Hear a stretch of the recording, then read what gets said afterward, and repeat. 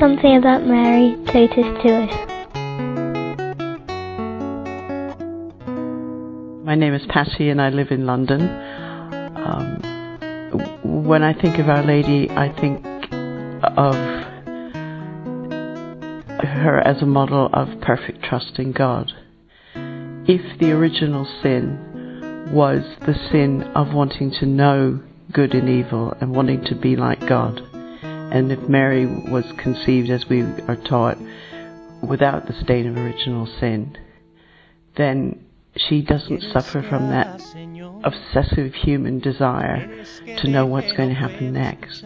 Therefore, she can accept the extraordinary things that happen, the painful things that happen, with what seems to us to be superhuman calm.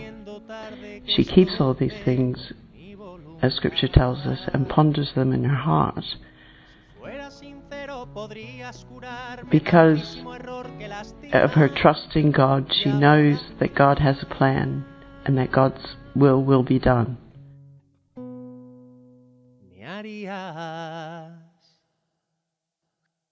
Feliz.